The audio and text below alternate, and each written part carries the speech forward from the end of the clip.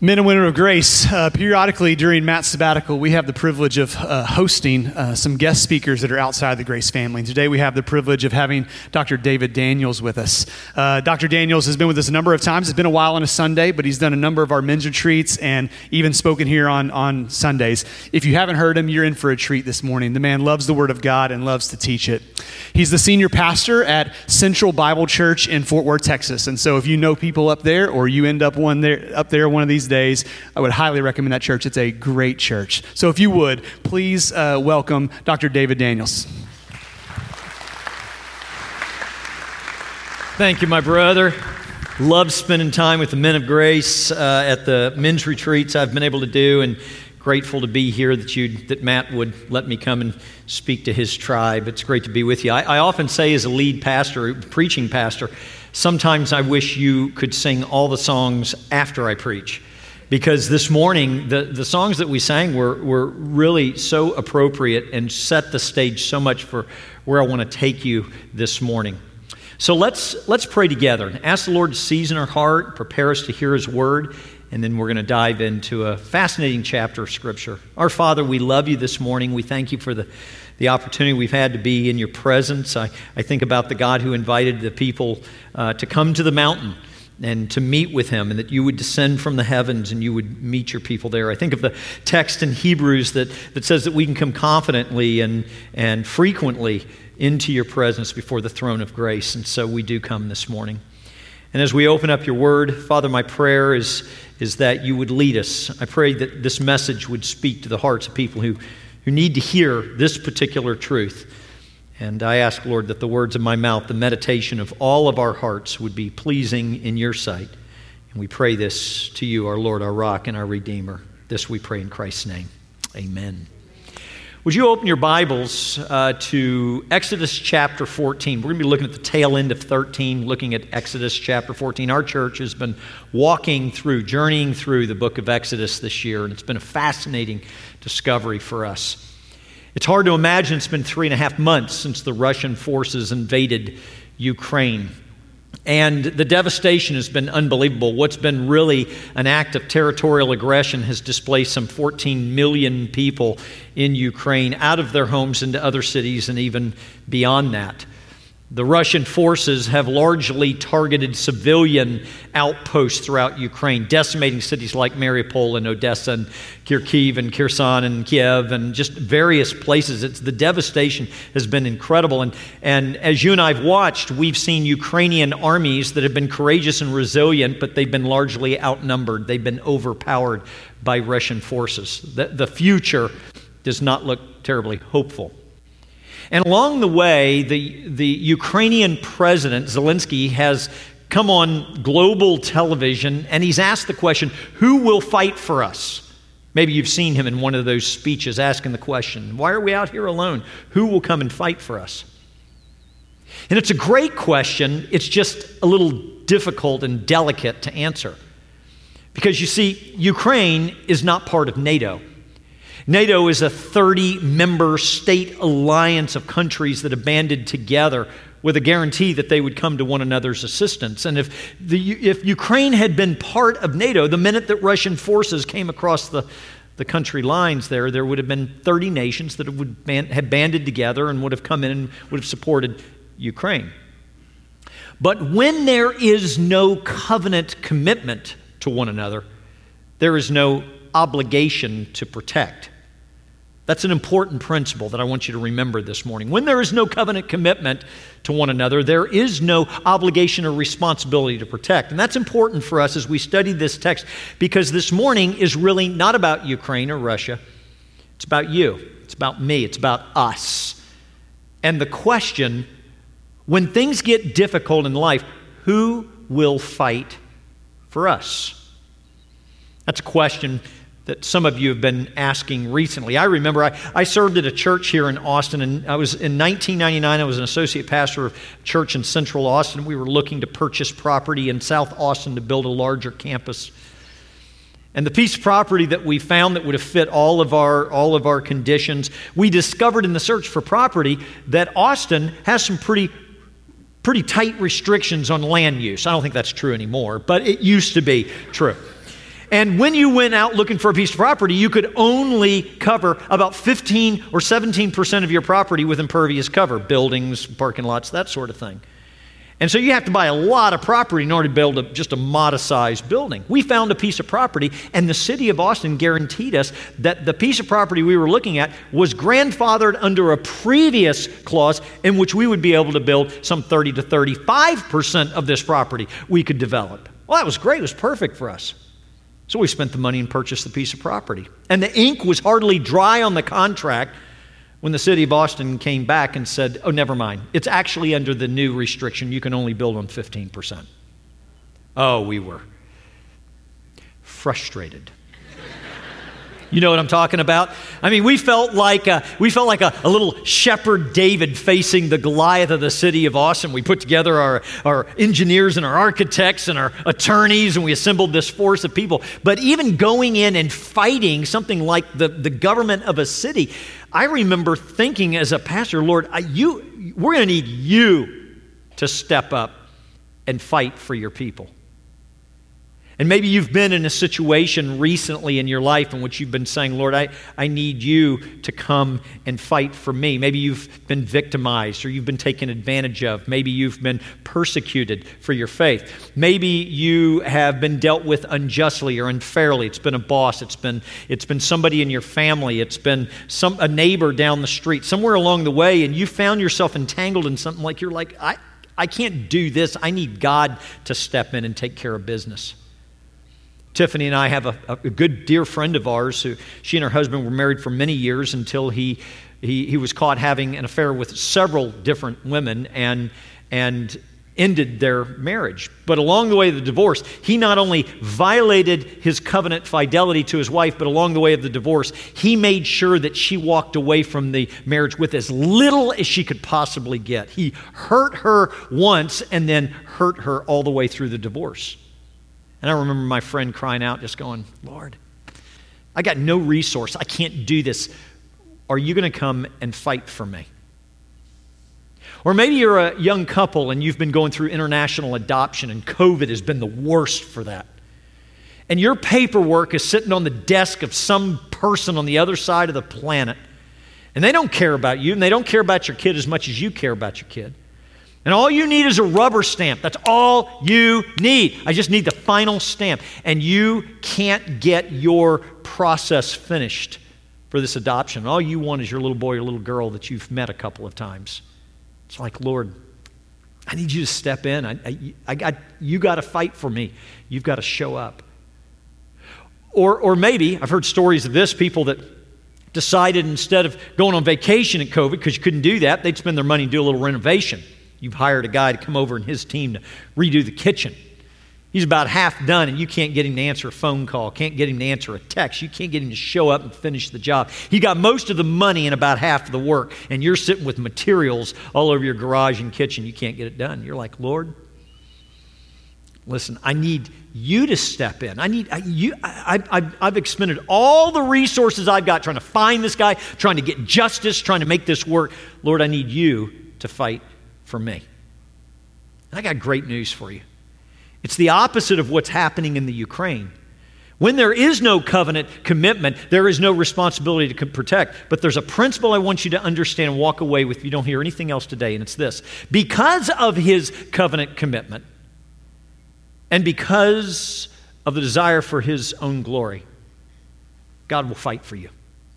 He will fight for you. That is a promise to God's people. And that's going to be a huge encouragement for, I hope, more than just a few of you today. This brings us to our text. The end of Exodus chapter 13 and Exodus 14. A little backstory will help us understand kind of what's going on here. For the previous 12 chapters in the book of Exodus, God's people have been under the oppressive thumb of Egypt. They've been living, the Jews have been living as refugees and slaves in a country not their own. They've been remembering and thinking about their homeland that had been promised to their forefather Abraham, the land of Canaan. And if you know the story of Exodus, you know that God raised up a man named Moses, also known as Charlton Heston, and he sends him back into Egypt. Some of you, if you're less than 30 years old, you have no idea what I just said. But he sends him into Egypt, and Moses becomes God's chosen deliverer to bring God's people out of Egypt. And of course, what happens in those chapters is a power struggle, a Pharaoh who's out of control, the Passover, and finally, Pharaoh at the 10th plague cries uncle. He opens his hands and he allows God's people to leave Egypt. They have now found a way out. And 1.5 to 2 million Israelites, that's the estimate, now leave Egypt with the gold and silver of Egypt under their arms. They're carrying the bones of Joseph, who generations before had brought them into this beautiful, turned God-forsaken country. And they are leaving Ramses, and they're heading to Succoth, and their eyes are set on Canaan as they make their way out. And then Pharaoh wakes up. Several days later, his alarm clock goes off. He sits up in bed, and it occurs to him that he has just lost his entire workforce. There will be no more economic development in Egypt. There will be no more projects that are completed. The military strength of Egypt is now declined. Egypt will no longer have its place among the countries of the world. And so Pharaoh, his heart hardened, decides to pursue the people of God. This brings us to chapter 14 and verse 7. Pharaoh took 600 of the best chariots along with his other chariots of Egypt, with officers over all of them. And the Lord hardened the heart of Pharaoh, king of Egypt, so that he pursued the Israelites who were marching out boldly. The Egyptians, all Pharaoh's horses and chariots, horsemen and troops, pursued the Israelites and overtook them as they camped by the sea near Pi-hahiroth, opposite of Baal-zephon. So let's understand what's going on. The Israelites have only been gone for a short time. They've come to the edge of the Great Sea. There's nowhere to go, but they're not necessarily concerned as they're camped out there. And suddenly, a few of them begin to hear the rumble of the earth, and they turn around, and on the horizon, they can see the dust being kicked up from chariot wheels as the Egyptian armies come close to them. They've got the sea in front of them and soldiers behind them. That's a picture, I think, of the kind of difficulty that sometimes you and I find ourselves in. Sometimes the battle comes from behind. It's our past that catches up with us that becomes so difficult for us to manage. Sometimes our challenge is in front of us, some impending impossibility that we can see. Sometimes our difficulty is people, and sometimes our difficulty is just circumstances in life. But whatever it is, the people of God are trapped, and they are terrified. They don't handle this threat very well. In fact, notice verses 10, 11, and 12. They were terrified, and they cried out to the Lord. They said to Moses, now this, you've got to have great confidence in the people of God by what they say. Moses, was it because there were no graves in Egypt that you brought us here in the desert to die? What have you done to us by bringing us out of Egypt? Didn't we say to you in Egypt, leave us alone and let us serve the Egyptians? It would have been a whole lot better for us to serve the Egyptians than it would be to die in the desert. I can just see Moses. Oy vey. You guys are killing me. Really? It would have been better off to stay in Egypt? That's what you really think? You know, God's people can be pretty fickle, present company included. We can wake up at sunrise and thank the Lord for all the great things that He's done. My God, God is an awesome God. You know, we love Him so much. He's done so many great things for us. And by lunch, our hearts are turned. We're wringing our hands. We're afraid. We're disappointed. We're complaining. God, what have you done for me recently? The people of God have forgotten the incredible things that God did back in Egypt. And they cry out to Moses. And Moses, who's a man of greater faith than they are, Moses says, don't be afraid. Stand firm and you'll see the deliverance the Lord will bring you today. The Egyptians you see today, you'll never see them again. The Lord will fight for you. You need only be still. Isn't that a great word? If you've got one of those old-fashioned Bibles that has pages in it, you might just take your pencil and just underline that statement. The Lord will fight for you. Put a little asterisk next to it. It's a promise of God, and it's a promise that's not just found here in the book of Exodus. In fact, this promise is found in Deuteronomy chapter 1, verse 30. It's found in Deuteronomy 3:22. It's found in Deuteronomy 20, verse 4. It's found in Joshua chapter 10, verse 14. It's found in Joshua 23:10. It's found over and over and over again because God didn't just fight for his people then. God fights, and he fought, and he continues to fight for his people today. That is great news that the Lord will fight for you. So I'm going to answer some questions. First question is how? How does God fight for his people? We say that the Lord will fight for you, he's on your side. What does it mean that the Lord will fight for you? Well, we look in our text in Exodus 14, and we see that the Lord fights for his people several ways. Number one, the Lord will fight for you by guiding you along. That's the first principle I want you to see. He will fight for you by guiding you along. Back in chapter 13, at the end of chapter 13, we read this, that by day the Lord went ahead of his people in a pillar of cloud to guide them on their way, and by night in a pillar of fire to give them light, so that they could travel by day or by night.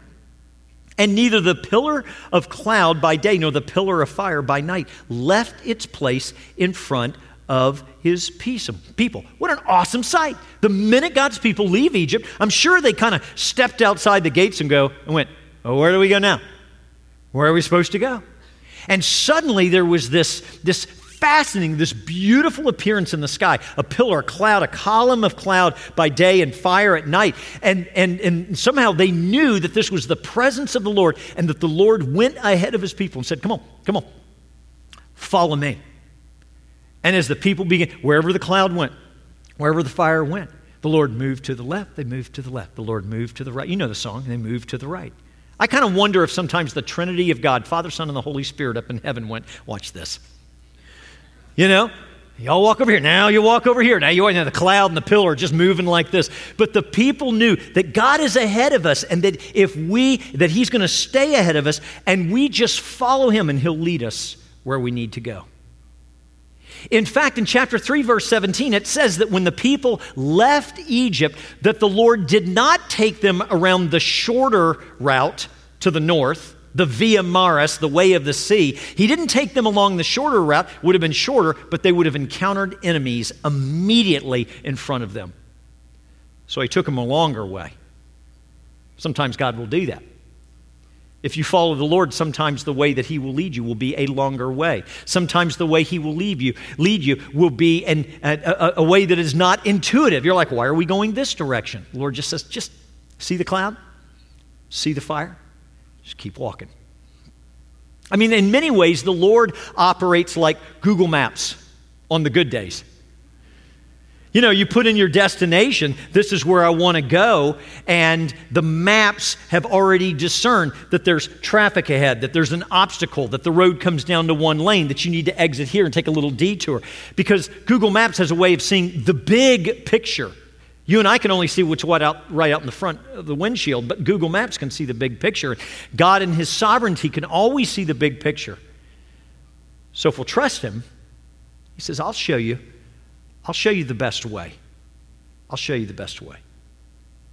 Now, the people of God had a pillar of cloud and a pillar of fire. Today, God gives two different pillars for his people. Do you know what those are? First, he gives us his Scripture. Scripture is a pillar that God gives us to guide us along, to show us the way to go. He gives us Scripture. In fact, Psalm 119, 105 says what? Thy words are a lamp unto my feet and a light unto my path, right? You've heard that verse before. God gives us Scripture to be able to light and say, come on, this is the way this is how you're supposed to respond to what this person has said to you that hurts you. This is the way that you're supposed to parent your children. This is the way that you're to deal with this difficulty, this compromising difficulty at work. This is the way. You just follow my word and it will lead you. And along with this pillar of God's Scripture, God has given us the pillar of his Holy Spirit. Those two things work in tandem. They come together. Jesus said, when I leave, I'm going to give you my Spirit. And what's my Spirit going to do? He's going to guide you into all truth. So you have my Scripture in front of you. You have my Spirit inside of you. And both the Scripture and the Spirit are going to come together. And if you will be men and women of the Word, and if you will be men and women who walk and are sensitive to the Spirit of God, well, listen, God is going to fulfill His promise to guide you along in life and show you where to go. That's one of the ways He fights for you, is by guiding us through the pillars that we have today. The second way that God fights for His people, first, He fights for us by guiding you along. Secondly, He fights for you by giving you a way. Now, not giving you a way, but giving you a way. The people are standing there at the Red Sea. Maybe their toes are just at the edge of the water as it's washing up on the shoreline. And the Lord says to Moses in chapter 14, verse 15, tell the Israelites to move on. Can you imagine that? Tell them to giddy up, let's go. The people are going, okay, but I mean, you got this ocean in front of you. How in the world? We know the direction that we're supposed to go, but the way ahead just seems absolutely impossible for us to get there. So God says to Moses in verse 16, you raise your staff, and you stretch out your hand over the sea to divide the water, so that the Israelites will be able to go through the sea on dry ground. Don't miss this, church. Because in this episode, God did not just show the way, He made a way. In your life and my life, God doesn't just say, this is the way you're to go, but He actually makes it possible for you and I to go in the way that God intends for us to go. And sure enough, as soon as Moses raised the staff, the waters began to part. Verse 17 says that he sent a breeze all night long. Verses 17 through 21, He sent a wind that not only blew the waters back, but took the ground and dried it out so that 1.5 to 2 million people could cross through to the other side. The best estimates of historians looking at where the Israelites would have likely have crossed the Red Sea, you know how far it was? The best estimation is it was between 7 to 11 miles that God's people, when they stepped into the water, they marched all night long, making their way across the sea. They couldn't see the end, but God had opened up and He had made possible the impossible in front of them. God is in the habit of removing obstacles in life. He is in the habit of coming to your aid and opening up the waters and moving through the impossibilities so that you can walk strongly with the Lord. He has a way of getting rubber stamps on paperwork. He has a way of having jobs pop up at just the right time. He has a way of, in my experience, moving people out of churches, helping them discover God's will somewhere else. He has a way of just moving the pieces around in life if we will trust Him and depend on Him along the way to make a way. My wife experienced this during the Ice-Mageddon a year ago. My wife runs a conference for teenage girls. And for 7 years, they've done a national conference in the Dallas-Fort Worth area. Well, her conference was scheduled the weekend after Ice-Mageddon. So on Sunday, Monday, and Tuesday, everybody's iced in. Nobody's got electricity. Pipes are bursting at our church where we host this conference for 1,500 girls. Airplanes can't land at DFW Airport where all of the speakers are supposed to fly in so that they can host this conference that's not only for girls there, but all over the world, live streamed all over the world. It is a train wreck. And I remember my wife, she's got so much more faith than I. She just said, we're just going to trust the Lord. He's just going to have to make a way. I said, well, ice is going to have to melt a whole lot faster than it's melting right now for you to be able to do a conference on Friday. And pipes are going to have to be fixed, and I just don't know how this happens. But God made a way. Because somebody knew somebody who knew somebody who knew somebody. And North Point Church in Atlanta said, well, you can come use our facility. To which I responded, me of little faith, yeah, that's great. You're in Atlanta. Okay? The girls are coming here. You're in Atlanta. And they said, well, come on. They opened up their facility and they provided worship band, and all the flights were rerouted, and Tiffany and her team took a flight, got the only flight out of DFW and landed in Atlanta and had the most unbelievable conference because God made a way. He accomplished she looks back on that and she goes, it was so nerve-wracking. She said, but I would rather have that experience where I see God show up and do what only God can do than have it any other way. I wonder what impossibility you have going on right now. You're thinking, I don't have any idea how this works out. This is impossible. God loves to show up in the impossible. I think Jesus sometimes waited until things got really bad before he showed up on the scene so that he could show that he was the God of the impossible. And if you've got impossibility in front of you, you need to know that the Lord can open the path. That doesn't mean that he'll open every single path all the time. It may be on his time frame. He may bring you through some difficulty and hardship to get there because that's the way that the Lord cultivates faith. But I can guarantee you that if his glory and the gospel are at stake, you can be sure that the Lord will make a way. How does he fight for his people? By guiding you along, by giving you a way forward. And number 3, by guarding you against the enemy.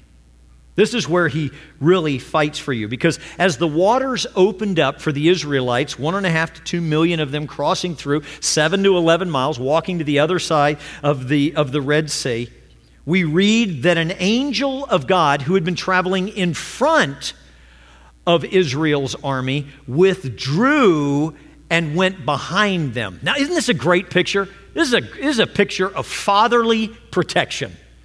The angel of the Lord that had been in front of Israel saying, come on, everybody walk this way. Once they got in the path of the sea, that angel of the Lord went and stood behind them between the Israelites and the Egyptian armies. I had an experience like this in Moscow, Russia. In 1995, I took 12 college students, my wife, my 2 children that were 1.5 and 4 years old, and we went to Moscow for 6 weeks on a mission trip. And about the only way to get around Moscow, Russia is on the subway, the metro that's underground. And it is a mess. It's an unbelievable mess. And when you go down to the platform to get on a metro, you and everyone else in Moscow is wanting to get on that one train. And when the train pulls up to the platform, the doors open, 2 million people on the train car are trying to get out, and the 2 million people on the platform are trying to get in. And I began to discover along the way that the best thing I could do for our team is to stand in the doorway, brace my feet, okay, get a little leverage with my shoulder, and get my students and my wife and my small children, and my mother-in-law was on that trip. I'd go, you're on your own.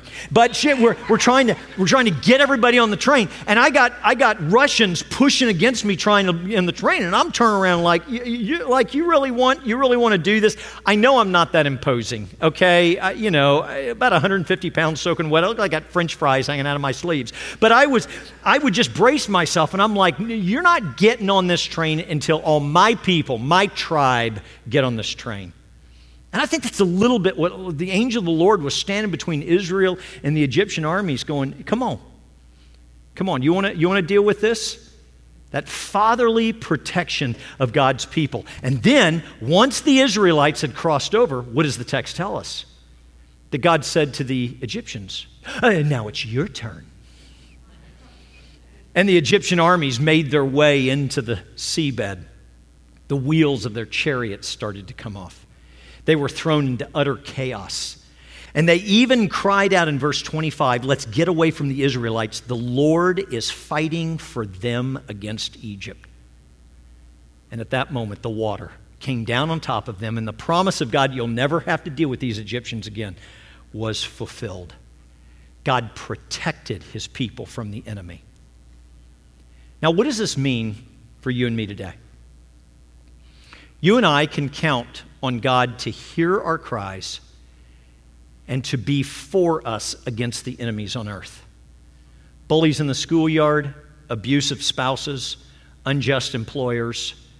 We can count on that God hears that he is for us, that he intends to be the defender of us in the wars that you and I fight on earth. But make no mistake about it.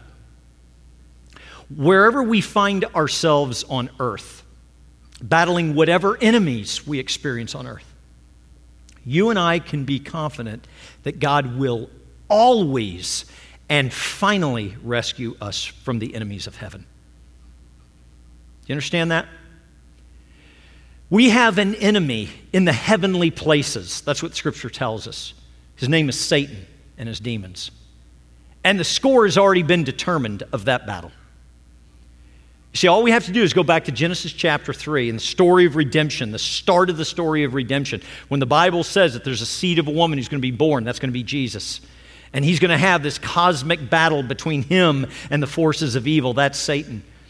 And the forces of evil will clip his heel, but Jesus will crush his head. Of course, Satan, who can read Scripture as well, didn't think that he would lose. So when the Son of God was born, Satan set his destructive plan in motion, sent Jesus to the cross. And when Jesus died, Satan thought, the victory's all mine. I win. For 3 days he celebrates until what? Easter morning, resurrection.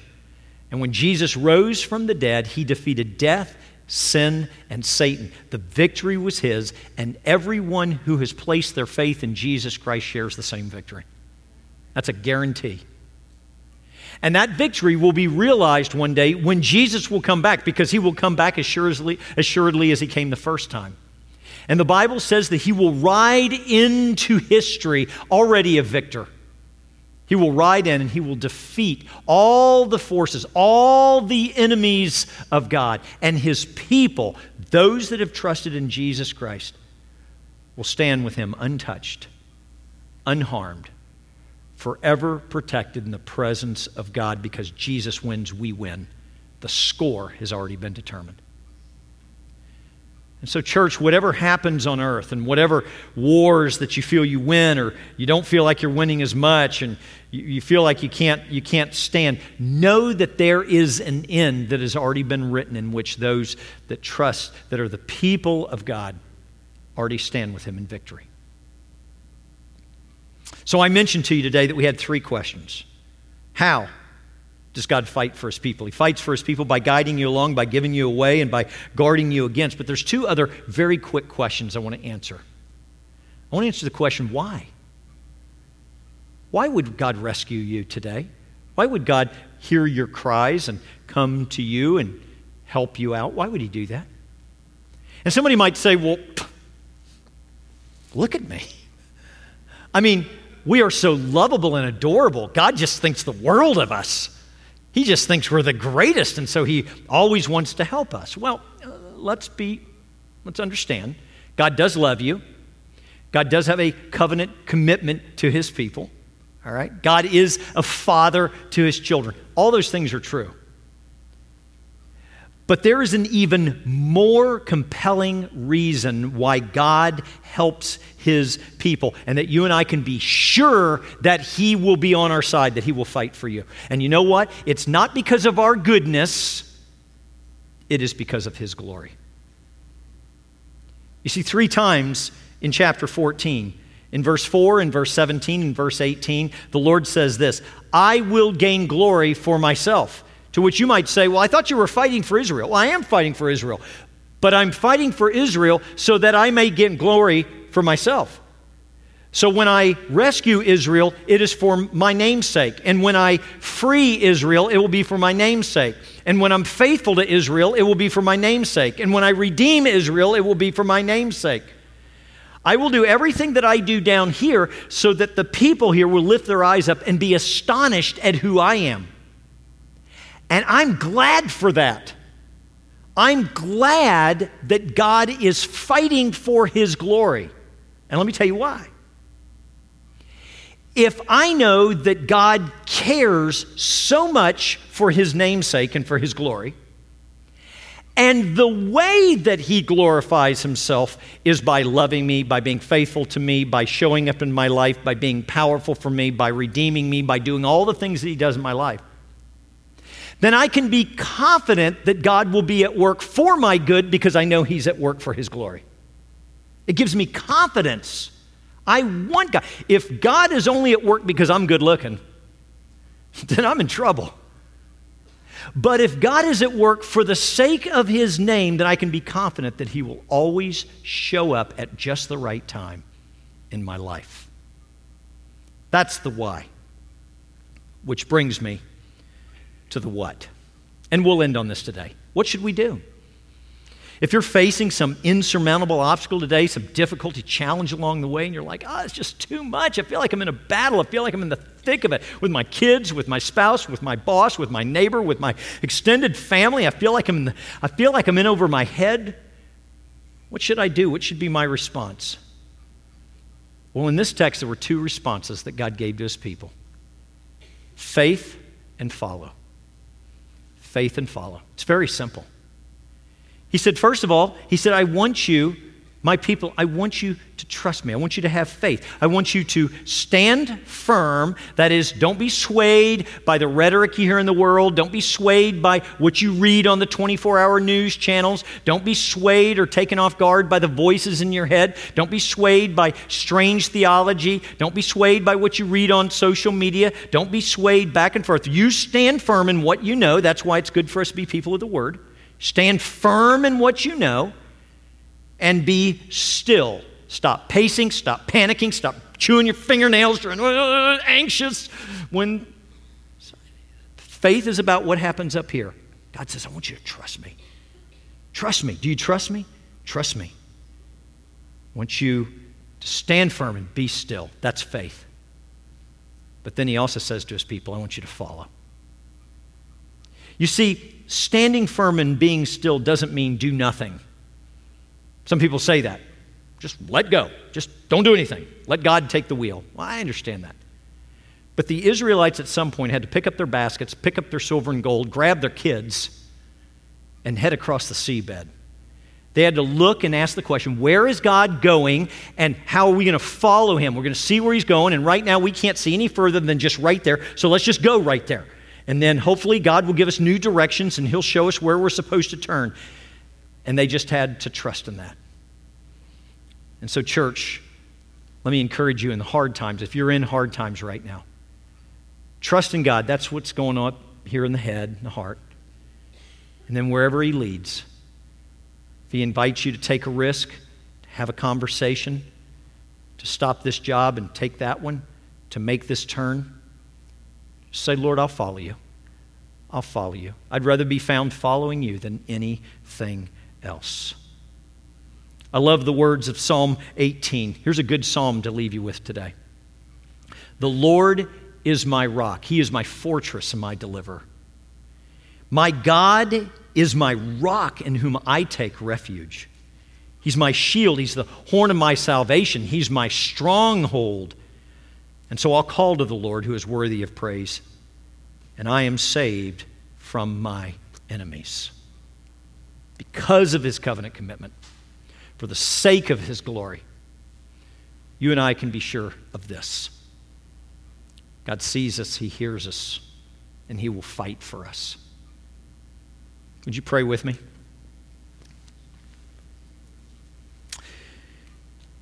Father, as we work through this text, one of the things that I'm grateful for is I'm grateful to be known as your people. There's such a difference between how you treated your people and those who were enemies. And I thank you, Lord, that you call people today in an ongoing way to come be a part of the family of God. And that's simply by faith, by trusting you. It's a picture of your grace. And I pray, Lord, that there's Anybody listening to this message that has not yet discovered what it means to be your people, that they would recognize Jesus as Savior and they would trust Him today. And for the many of us here that say, well, we do know Jesus, we are the people of God, Lord, would you help us to trust you, to have faith, stand firm and be still, and at the same time to follow you wherever you lead. What confidence we need today, Lord, that you have fought and that you will fight for your people. We know you're for us because you're for your glory. And so today, we exhale and we say to you, Lord, we trust you. Come, Lord Jesus, come fight for your people. We ask in your name. Amen.